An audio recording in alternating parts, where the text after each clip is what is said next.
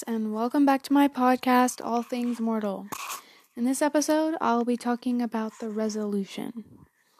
So, now things have kind of settled down, now that they've beat Valentine, and they start going back to the way things were before the revolution that Valentine tried to start. And Clary and Simon obviously can't go back to the way things were before for them because of all the new information they have.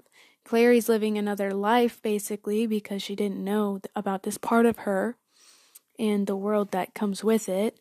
So there's a huge adjustment for those two, trying to come to terms with what happened and how it's going to affect the rest of their lives and how they're going to continue to live them.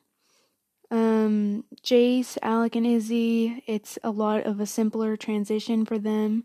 Just, they're done fighting right now. They just go back to the way things were before for them. Except, obviously, they have new friends because of this, and they maintained a really good relationships, like as siblings and friends. So, for them, it's a lot simpler, but Clary and Simon have a lot of things that they have to do to try and settle back down to not just everything crazy all the time, and they can finally come to terms with what just happened. And so there are other books to this series, so there's a little bit of like a cliffhanger that kind of goes into it of, something just happened, but it doesn't really play into this story, and the problem is still resolved.